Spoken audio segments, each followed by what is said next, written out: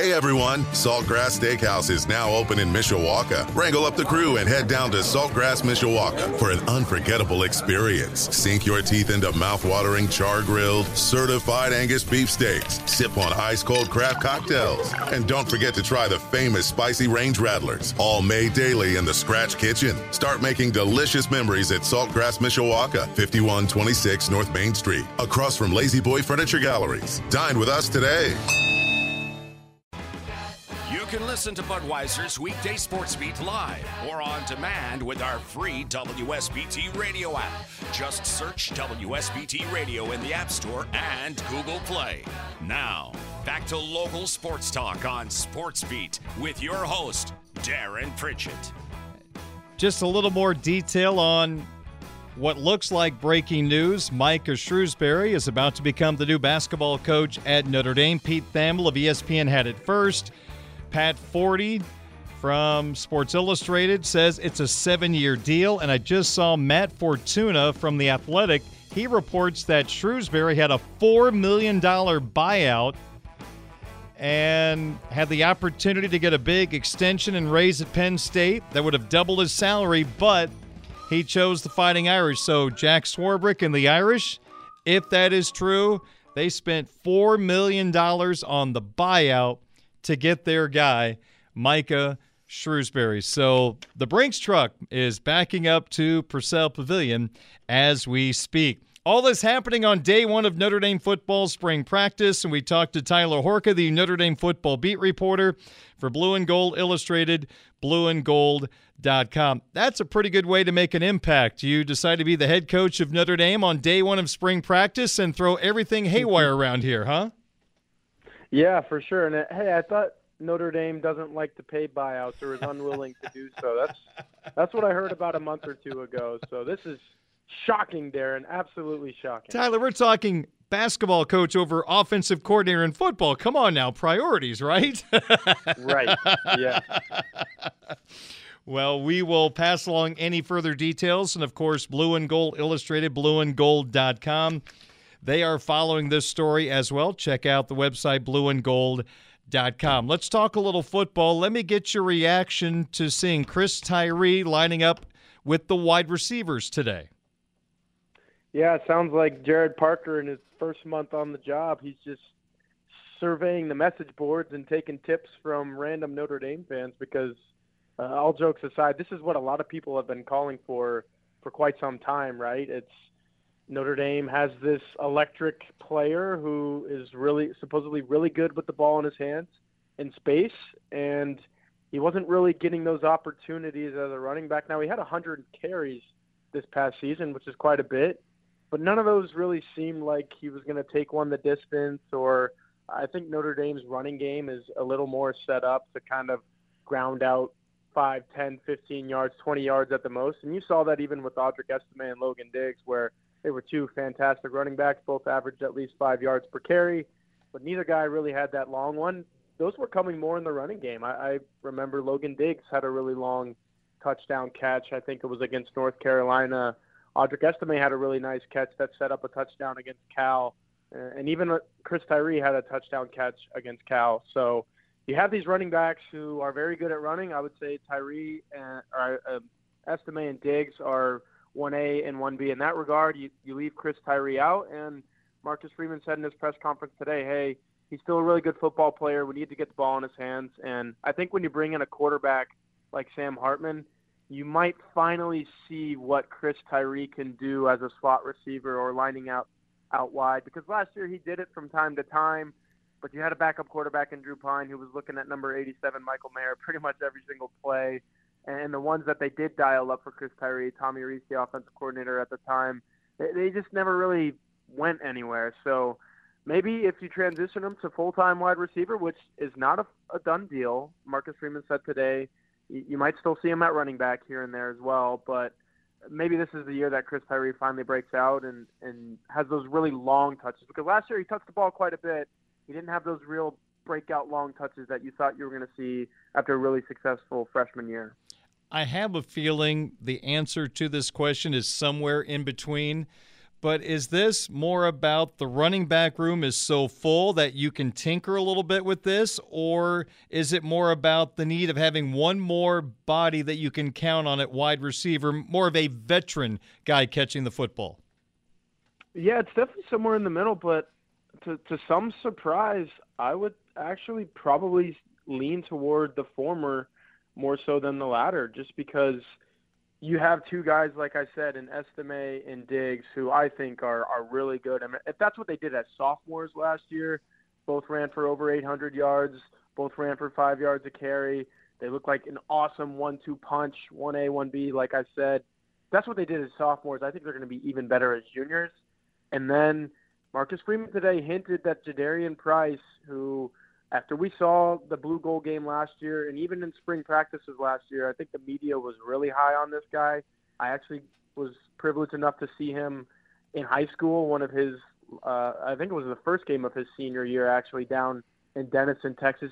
That dude is the real deal. He can do both for you, and he can block too. So he's really that all-tool running back. If he comes in and kind of stakes his claim as the number 3 guy, I think it's more of a force out and putting Tyree at wide receiver than it is Notre Dame needs wide receivers, because on the flip side of that coin, I saw 3 freshman wide receivers in Rico Flores, Jaden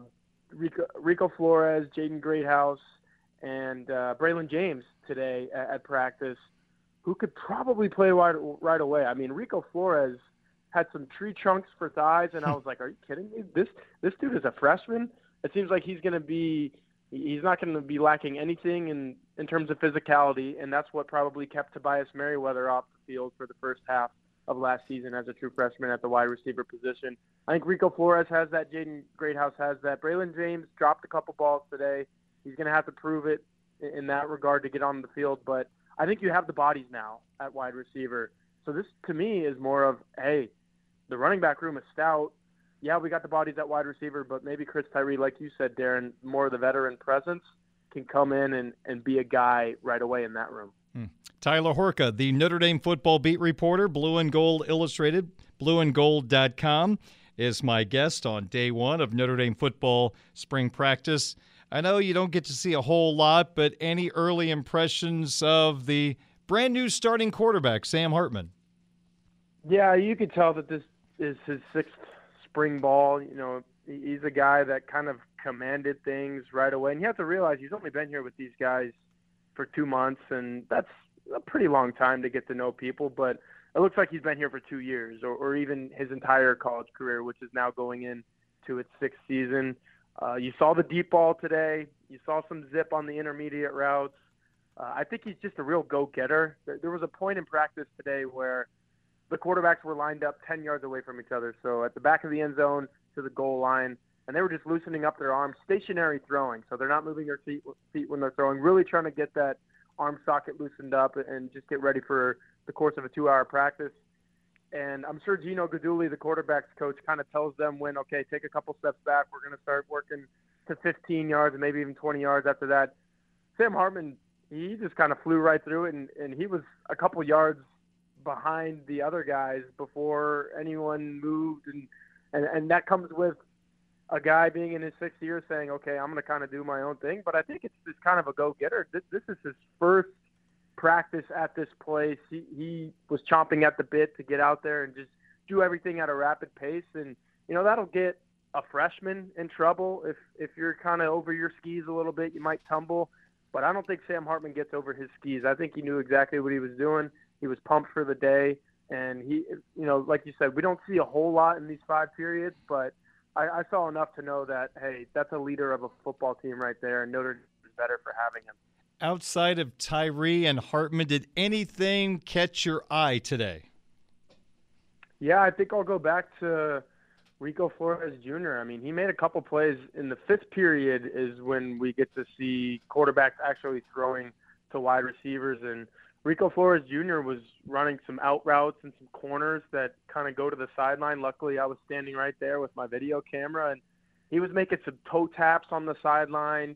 He was making some strong catches. I mean, he wasn't just kind of reaching out there and hoping for the best. You could tell he was kind of hunting the ball, and I think that's something Notre Dame has been missing at the wide receiver position. as someone that just goes after the ball and wants to make a play on it. It seems like Rico Flores Jr. is going to be that guy. And then another thing I'll add, just kind of anecdotally, is I don't think Notre Dame is missing a whole lot in terms of a vocal presence and a real leader in an offensive line coach with Harry Hiestand retiring. And that's saying something because he's kind of the guru. He's the guy that a lot of people, think of when building this Notre Dame program into what it is, offensive line university in a lot of ways. You think Harry Hiestand, but Joe Rudolph was right there in the mix with these guys. Here's another guy that hasn't been here a long time, a shorter amount of time than Sam Hartman has been here, really 1 month when you think about it. And it seemed like he knew everybody's name. He knew how to attack these guys with certain coaching tips that are going to work for one guy. Maybe this guy needs a little more praise. Maybe this guy needs a little more constructive criticism to kind of say, hey, we need to do this instead of that.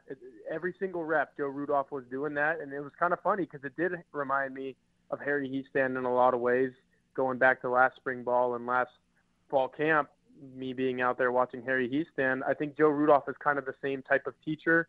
So it's going to be really nice for that group to kind of not have any drop-off. They're going from one guy who knew what he was doing to another that comes right in and does sort of the same thing. Marcus Freeman was asked today about Brandon Hillman, the signee in the 23 class who asked out of his national letter of intent and committed to Michigan. And he said at some point that Hillman would tell his side of the story. He didn't want to do that. I see Hillman has spoken to a Michigan beat reporter, and Hillman says Notre Dame had requirements that I had to meet, and I didn't meet it, end quote. So this just appears to be one of those unfortunate situations where, hey, Notre Dame is different, Tyler. They are not shy about saying that. It's the truth, and this is just one of those situations. Academically, it just didn't work out, and I would have to think it puts Notre Dame in a position where they may have to add another safety when the portal opens up once again. Yeah, I would not be shocked if they go after somebody for sure at that position. And just getting back to Hillman, I think it was probably good. I don't think Marcus Freeman knew that this athletic beat reporter from Michigan was going to be coming out with that story today. Maybe Freeman's quote kind of prompted that, but I do give credit to Freeman for kind of protecting the kid and letting him tell his story. And then, like you said, Darren, it ends up being told today from that beat reporter. So, yeah, it is different. I think Notre Dame would have loved to have that kid. But, look, if it was getting caught here at the 11th hour, midnight, whatever you want to call it, I mean, he was ready to be on campus. Then it was never going to work out anyway, and it would have hurt a lot worse if somehow he did slip through the cracks and he got on campus and then ended up leaving within a semester before he ever played a game for Notre Dame. So this is probably the best for both parties. He gets to go to a place that has been in the college football playoff the last couple of years, won the Big Ten the last couple of years. So it's going to work out for Hillman. And like you said, Darren, if Notre Dame's able to go to the portal and get a safety, then it's going to work out for Notre Dame too. Because I was asked this question on the blueandgold.com message board recently and said, what's going on with safety recruiting at Notre Dame? Well, I don't think a whole lot is going on. This Hillman thing obviously doesn't work out for reasons beyond Marcus Freeman's control. So they got a guy to pledge to play here, and it just didn't work out. Couldn't get him on campus for the academic reason. And then you're talking about a program who I just saw Kyle Hamilton today at Notre Dame football program. There's an All-American that's played for these guys in the last 2 years.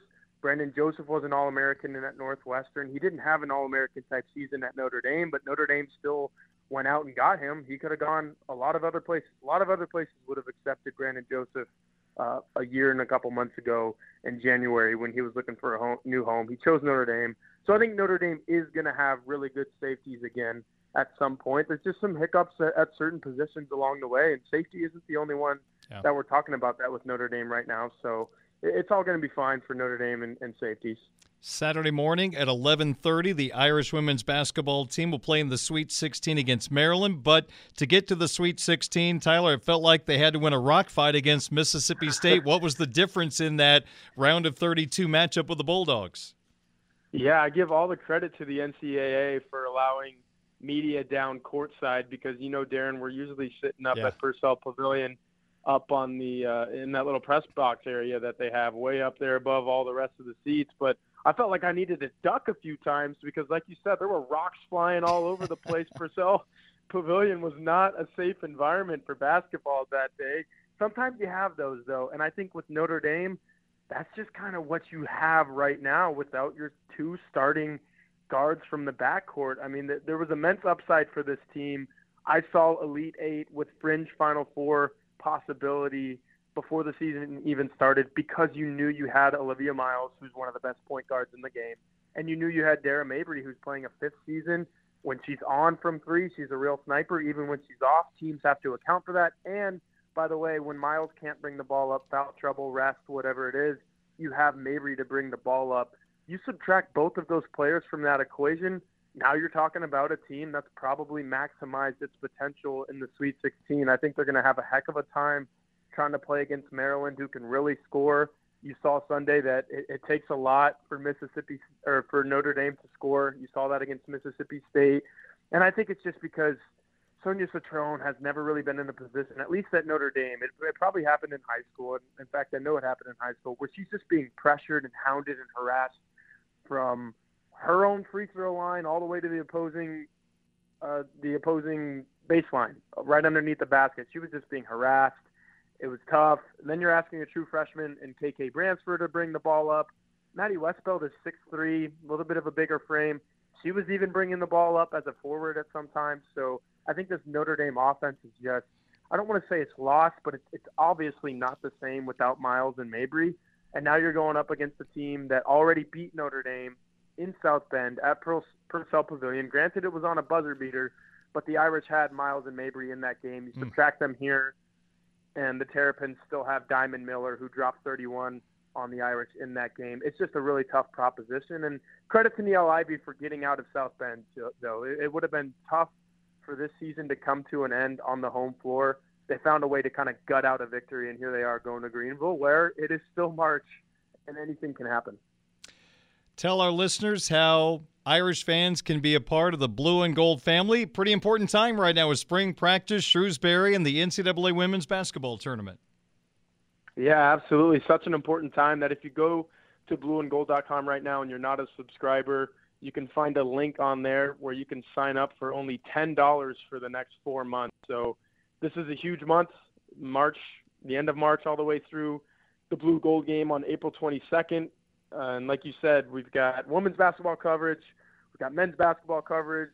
Once those things kind of die down, maybe we'll have some more baseball coverage. And then obviously going into the off season, we'll start ramping up football again. So you say now is a good time to sign up at blueandgold.com. I think it's always a great time to sign up at blueandgold.com because we've got you covered on Fighting Irish athletics year round.